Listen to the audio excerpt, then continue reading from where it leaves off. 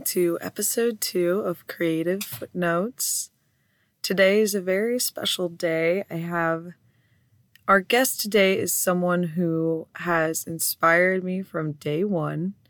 It is none other than my own father, Wayne Whitley, who is not only a video maker extraordinaire, but many other talents as well. So I welcome my dad to my closet for this second episode of Creative Footnotes. Well, hi, Lea, and thank you very much for inviting me to your podcast. This is exciting for me. We're going to just dive right into the stories. There's a lot to cover, so hang on to your seats. We're going to do the best we can in delivering lots of content in a little short time frame here. So I'm curious, what was your first experience taking photos or making videos? When I was 12 years old, I somehow found a Brownie camera, which was a Kodak manual camera, film camera. And I started experimenting with this camera, but realized quickly that with film, I could get about one good picture out of 20 shots. So it was a little bit expensive, but I did learn some of the things, I guess, just by using a manual camera. Yeah, there's definitely a learner's curve to film, but especially in a time where you couldn't necessarily pick up your cell phone and Google what you did wrong. How did you troubleshoot? Like, what was your learning process like? Well, like most of the learning process that I used in those days, it was trial and error, and probably more error than anything else. But at least it gave me some ideas about what I could and couldn't do with that little piece of equipment. But it was a place to start, and I think that was the whole point of the process. Did other people in your family also do creative things like taking photographs, or was that something you fell into yourself? Well, actually, my father started all us kids off, I think, with trying to figure out creative processes. And he actually purchased a vinyl record recorder, and this was back in the 50s.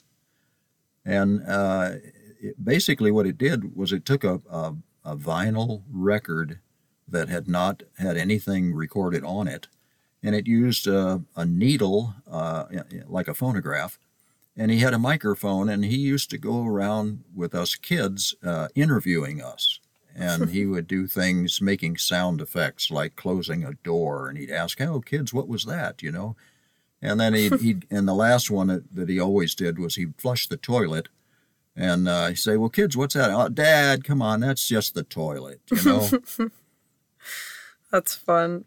I feel like at some point, especially when you have kids making things, that you have these goofy end products, especially when you combine parent and child, as we would both know from also past experience in letting us run around with a camera at a young age. But outside of your dad doing that kind of creative stuff, did you have other kinds of mentors or people around you who helped you, or a class or anything like that you learned at as well? Well, I did. When I got into junior high school, I was able to take a class. We used to have electives in those days, and it was a class in photography. So I learned the basics, how to compose pictures, how to use lighting. We even did darkroom things where we would take and print our own pictures from the film negatives. And so it was a first opportunity. It lasted 6 weeks, so it wasn't a tremendously long, period, but it, started some fundamentals and made me have the opportunity to be able to have a hands-on of photography. Now, I'm just curious if you remember, but were those materials like something you had to purchase for yourself? Because even when I was in high school doing photography work, we usually had to buy our own equipment outside of the larger stuff. Like we had to buy our own film and things like that. Yeah, we had a photography lab, and of course, all the equipment was there. And I don't remember exactly whether we had to bring in some amount of money to purchase, the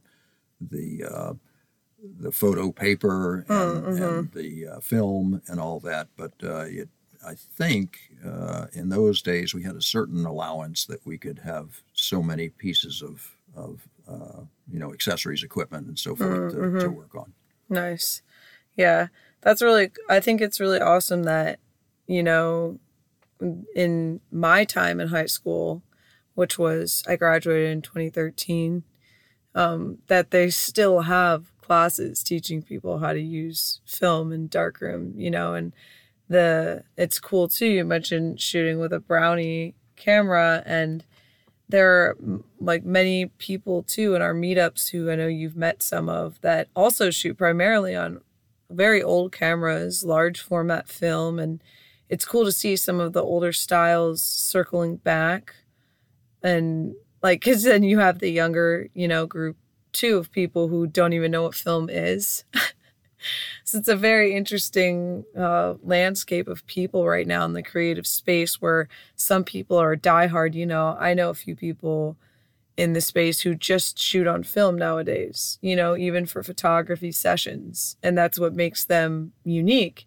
So what's your just like thoughts on that, being as someone where that was what was originally all you had access to? Now it's like a vintage niche thing. Like, what does that feel like? What is that like for you? Yeah, I think it's really a wonderful thing that people are using some of the older, technology, and basically gives you another perspective on what you're doing and what kind of creative juices that can flow, because you have things that are not as automated. Today we have cameras that you put it on auto and you just point it and shoot it and everything works and you get beautiful stuff. Mm-hmm. But in those days when you had vintage stuff, they're basically manual. Everything was manual. You had to set up all the parameters on the camera and choose your lighting, and there wasn't any do-overs with it like you have today. I'm curious, like I know we kind of talked about your first experience shooting pictures, but I'm just curious, like what were you taking pictures of? And since it was so experimental, did you kind of plan out some of your shots since you had a limited number, or was it kind of an as you go kind of thing? Because I know when I first started shooting on film, ideally, I probably should have planned some of those shots. I don't think that I did.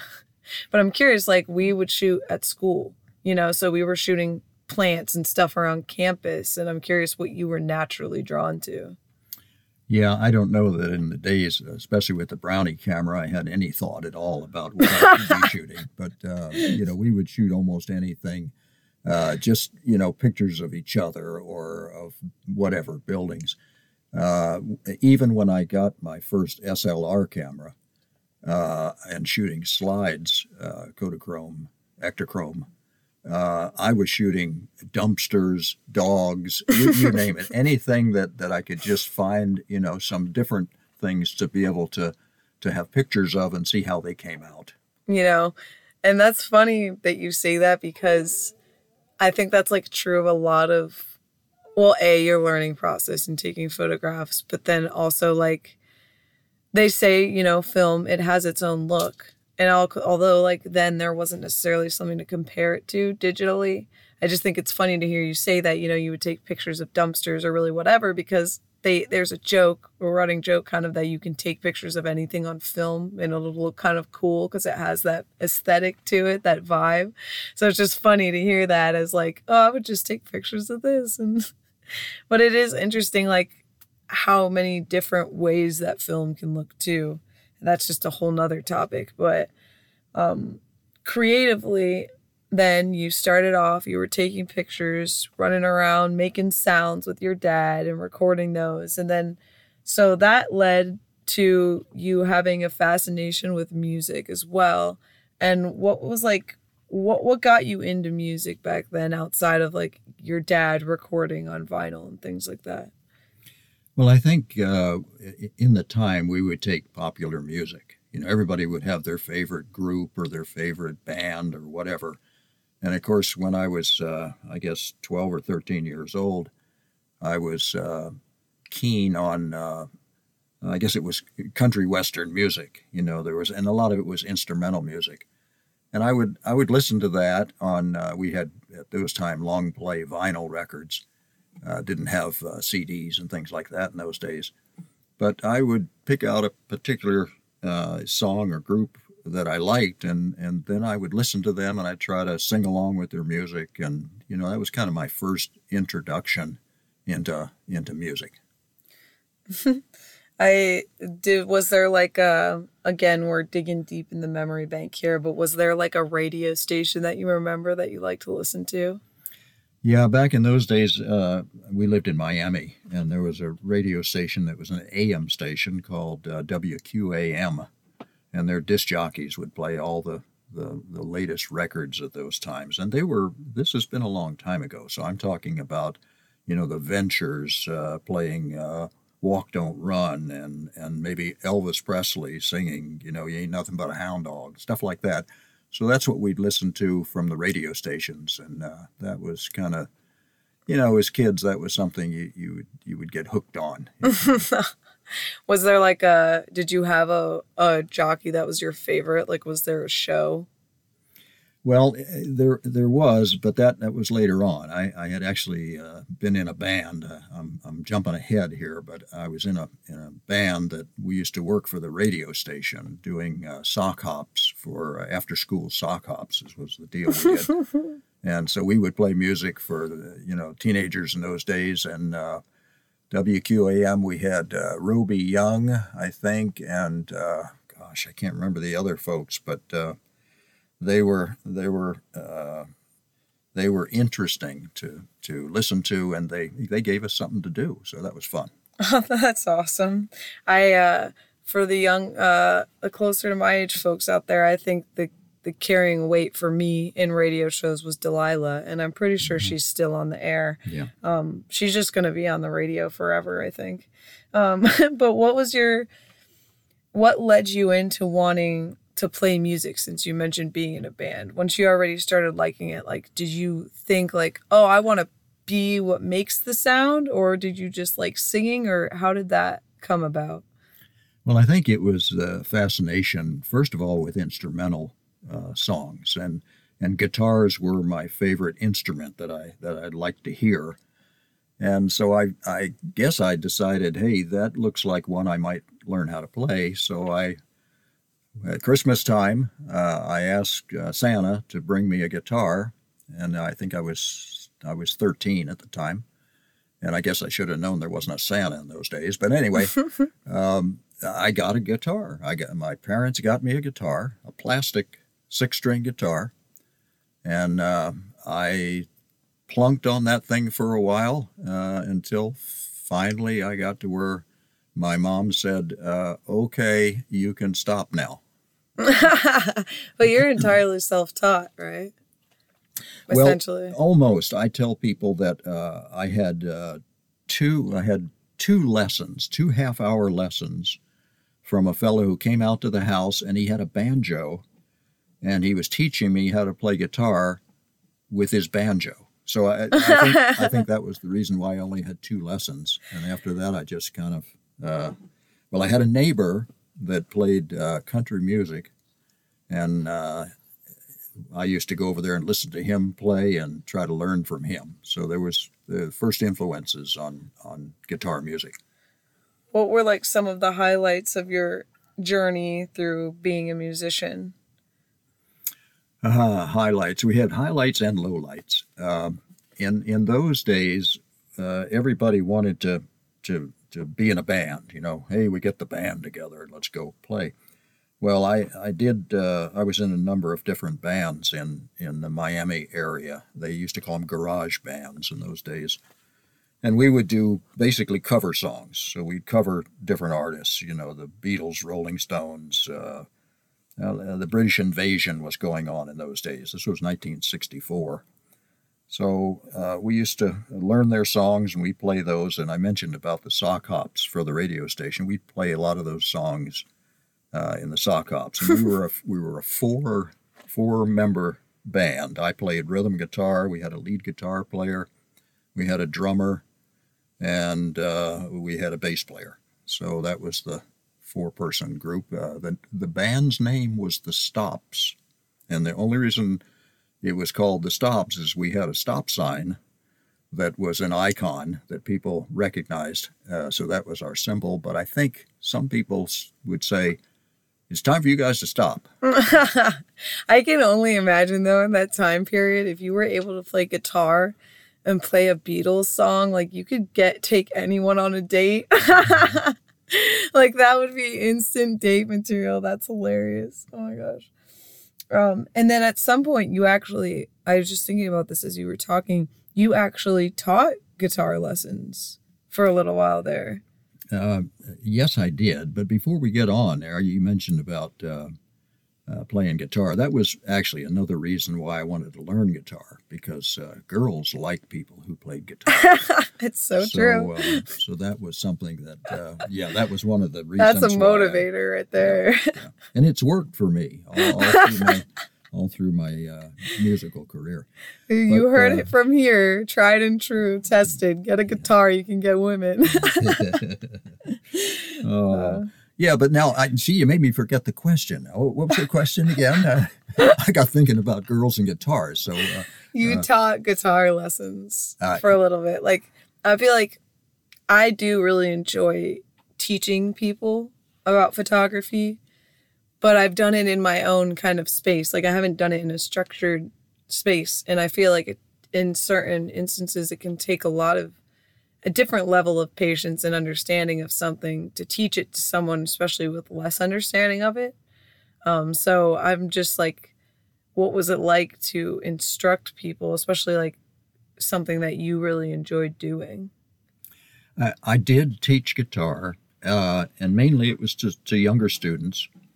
And what I realized from that, and again, I had some very good students, and I had some other students that the only way, well, let's put it this way. My philosophy is the only way you're going to learn something is if you have, first of all, a passion for it and time invested in practice, in experimentation, all that stuff. And the difficulty I had when I taught was getting students to basically, after I showed them some basic things to do, gave them a little homework of these, go practice these chords or these, different parts of a song. And they would come back the next week and I'd say, well, did you practice? They say, no, I didn't really practice. And you just have to have a passion for anything that you want to be successful at. But I was trying to give a little bit of push for folks who wanted to try to learn the guitar, and I had some folks that actually did quite a nice job. In fact, they're probably out there making Jillian tunes, today. So I think that's again kind of something we talk about a little later, but something too with the internet that can be both beneficial and negative depending on what people are posting. Is like, it's easy to see someone's polished routine as a finished result and not see all the hours of work put into that, and it can be discouraging sometimes if you can't be real with yourself, about what it takes to master something. It just does take hours. There really is no shortcut. And so, I definitely know, though, that was one of my flaws growing up. Definitely something that I would go back to younger me and try to drill in a little bit more, is that, you do need to practice, and I think it's good that I can self-reflect now and be like, well, I'm a perfectionist. And so I can catch why I'm acting that way, because I just want it to be perfect every time I do it. So by knowing that about myself, it makes it easier for me to do bite-sized pieces towards the end result and know how I'm going to react if I'm not super good at something at first, and know how to kind of direct myself into learning a little more to grow. But I feel like that can be a hurdle for a lot of people, is just finding the time and then making the time to keep improving. Because even with shooting, right, like photos, you have to go out and like do it a bunch of times. And like, even if you don't feel like you're necessarily changing, you look back at that over time and you're like, oh, wow, that picture of a dumpster is a lot better the 30th time I did it. You know, the light's reflecting off of it. Nice. It actually kind of looks cool. Yeah, this is something I think about too when reflecting on what you just said. You a lot of times you have to take a lot of pictures to get and separate out from those pictures the ones that are the best you can do. Mm-hmm. And that's one of the things that is just part of the process. What I think is nice about today with digital photography is that you're not burning up film. You can erase whatever you took if you don't like it, Mm-hmm. and then you can copy over by taking more pictures onto the same piece of digital media. So there are definite advantages to technology today that allow you to have what do you want to call it, do-overs, right? I mean, you can do a lot of do-overs, and you can perfect your trade, and you may have a perfect shot at least looking through that little viewfinder, but when you go and look at it after you make it large, it's out of focus, things like that. So that's important, and I agree with you, Lea. Mm-hmm. Yeah, definitely been there. That's don't trust the little screen. Don't trust your viewfinder. Just always keep that in mind, my friends. Do not trust him. He lies. So then traveling from music into other avenues, you also like to make videos, and it kind of started out as a way for you to kind of document your life. And more recently now, you've moved into documenting airplanes, pilots, things like that, which is, I think, awesome to also showcase how, you can practice, do different things, and then evolve over time and end up in avenues that you may never even have thought before, like when you were 12 holding a film camera, who thought you would be mounting GoPros to airplane wings and like making videos to put online, like that's a mind-blowing thought right there for young you. But in your video process, like, what is it and how has it changed over the years, if it has? I think the expression is we've come a long way, baby. And I think that just a little aside here, my video business, or my video learning and process, was actually started again by my dad. He had purchased an 8mm film camera just after he had the record recorder, a few years later.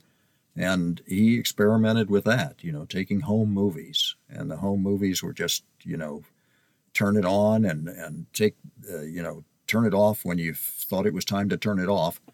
And so that, got me started into videography. And what I learned very quickly, sort of like with still cameras, is you have to get something in that, motion picture that is exciting, that has a beginning and an end. The rule is 5 to 7 seconds on a clip, so that you can stitch those clips together and basically keep your audience, there. Engaged, Otherwise they fall asleep. The story I used to tell when I used to shoot Kodachrome slides, and in those days we had slide projectors that you'd project onto a screen, and people would see these still pictures. And I would be watching as I'm showing this thing, and I'm going, wow, look at that one. Isn't that one great? Isn't that great? And I'd turn around, and my family were all asleep behind me because, it put them right to sleep. They didn't get the same excitement out of it that I did. But I'm regressing right now. What was your question again, Lea? I forgot already. No, it's okay. I kind of was all over the place anyways. I was just basically you were explaining how shooting on a Super 8 and how your process has kind of changed from that to where it is now. Like what was the next evolution in that process of making videos?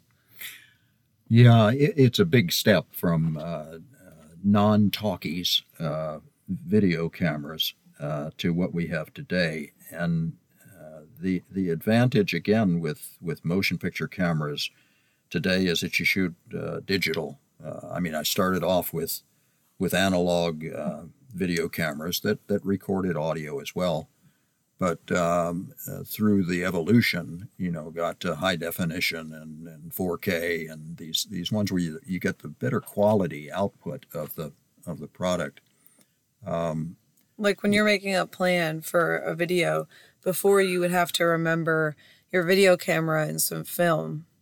Now your checklist is pretty much longer than that, significantly. Yeah, I think I equate it sometimes to the pilot in his airplane. He's got a checklist, to keep from crashing. He has to go through all these steps, is the gas turned on?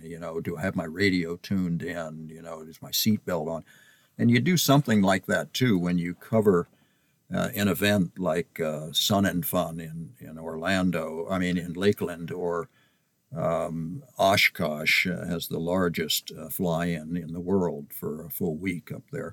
You have to remember to have everything you need to be able to capture those clips, whether they're audio, video, stills, and you have to make sure you got batteries that are charged, that everything functions. That's part of your plan to make that all happen. And you mentioned fly-ins. What are the general places that you will go, like events, fly-ins that you go to document these pilots? Yeah, I started out basically going to fly-ins, meaning airplanes would all land in one particular place for the weekend, and you'd have a campfire, and you'd just tell lies about how great you fly and things like that.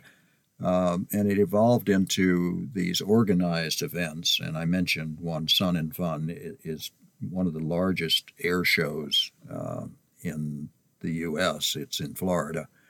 And also Oshkosh, Wisconsin, which is the largest air show maybe in the world for that 1 week. And in order to do that, there's so much going on up there. You have to have a plan. You have to know what equipment is going to be necessary to capture the footage you need. You have to, again, make sure that everything functions. You don't know what footage you need. Know what footage you need and all that. The first thing I usually do is I apply for media credentials, and that's press passes, basically. And since I've been doing this for 8 or 10 years, I get credentials fairly easily because they're used to me asking for them, and they know what I produce in the videos. What is that process like? Is it relatively easy?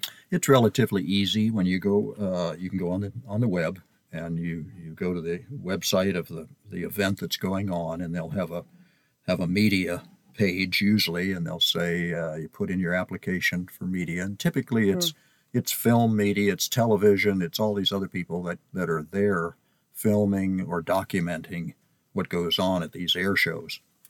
So it's pretty straightforward now. I'm fortunate that I get approved every year. And what that gives you, it gives you behind the ropes kind of access to things, and gives you a badge that you can, show that, you're there to do a job. And so you get some perks with it. You get free admission to the show, which is a big perk. Typically you'll get a lot of other things that go along with that. So that's well, and good. You get a chance to interview people as well, which is neat. How do you end up asking people to interview you? Like, do you just ask random people? Well, so far I've been kind of promoting different organizations, different manufacturers, different groups of aircraft folks, and the way I start out generally is that hey, I'd like to shoot some video or some stills and so forth of your airplanes, and Do you mind if I do that? And they look at my badge and they say, oh, wow, this is media. Sure, sure. And so they're usually very happy to have you promote their product. Yeah, it's a process. When I go to interview folks, I will do the same thing. I will say, listen, I really appreciate what you're doing, and would you mind, let me give you a little interview? And of course, I'll post that on my YouTube channel, and so I get a lot of positive input there, and the kind of information that I'm trying to capture and relate there on my channel is information about what goes on in a fly-in, what goes on and what's involved, and what kind of airplanes they are and how much do they cost, all those kind of questions, so that when I put it up on YouTube, people who are interested in airplanes, in fly-ins, in learning about things, they can see that ahead of time and say, hey, okay, that's pretty cool. I think I'll go there. So I do promotional stuff a lot. Whitley videos on YouTube, by the way. And speaking of pilots, you yourself were in the military. You're a veteran. Thank you for your service. What do you think that experience had on your creative process? Yeah, I don't know what it's a direct relationship to the creativity, but the military, I tell people, it grew me up. When I was 21 years old, I went into the U.S. Navy, and I became an aircraft electrician, which means I took care of all the electrical stuff on airplanes, and I also was a flight crew member on P-3 Orions. They're a patrol plane. So I had a lot of good training. I learned procedurally how to fix airplanes, how to do things in the proper way, best practices. And I think a lot of that applies to what you do as your occupation or your hobby. If you understand that things are typically a process, and if you get that process down, then every time you have to make a new creation, you follow those steps. So I think it was important for me for a number of reasons. And so looking towards the future and the evolution of things that you're making and how the space itself has changed, what do you think that like the internet or social media has brought to the table for your work? For me, it's been a game changer, and I'm sure for a lot of people. There was a time when I was doing what I have been doing, and there wasn't an internet to do that. When I do home movies, or I do other kinds of video or photography projects, or even music projects, that you had to go and research things in a library and see, hey, what kind of things are available, and you'd look for advertisements, and you'd have to do things more manually. Whereas today, you can jump on and Google almost anything you want, and by the time you've seen at least one or two or three or so second opinions, you're going to get the information that you need. And I think that's for filmmakers, it's really a wonderful resource. It's factual. You can basically put things into your creation or use them toward your creation and feel confident that you're telling an honest story. Absolutely. And I guess that ties into something that you wish people understood about what you do and what you make. Yeah, I'd like people to understand that what I do is, first of all, a hobby. I enjoy it very much. But I want to put something out there that is truthful, is factual, and everything is satisfactory, Absolutely. Sorry, that's a Disney thing I threw in there. And what is something that you wish you knew when you were starting out? I never have really regretted experimenting with things or learning things. And in this case, I didn't really have any expectations about, I wish I would have would have known this or known that. To me, every time I had the opportunity to create something, start something new, it was a trial and error process. Sometimes you'd go back and you'd see some steps that were done by somebody else that would give you a little head start. But for the most part, it's a learning experience. And sometimes, nothing's free. You couldn't just push a button and it automatically happened, even though there are, automatic settings on cameras. You still have to put in the work to understand what happens when you push those buttons. Mm-hmm. And so I have never thought about, gee, I wish I would have known this or that, because I needed to learn it anyway. Yeah, grateful for the journey. I feel like there's definitely going to have to be a follow-up interview here, because like as I'm talking to you, I'm just thinking about all these questions, like even just the impact of, being a parent and the things that you captured versus just capturing things artistically. But for now, I will tie things up with the question that we will ask every guest, which is, what is something you wish for the Creative Collective for the next year? Well, I would say keep on inspiring creation, keep learning by doing, and enjoy the journey. Enjoy the journey. You heard it here, you guys, at Creative Footnotes. We're here to be grateful for the knowledge we have and the knowledge we can gain. That's a wrap for today, and we'll see you guys in 2 weeks. I hope you have a happy Thanksgiving.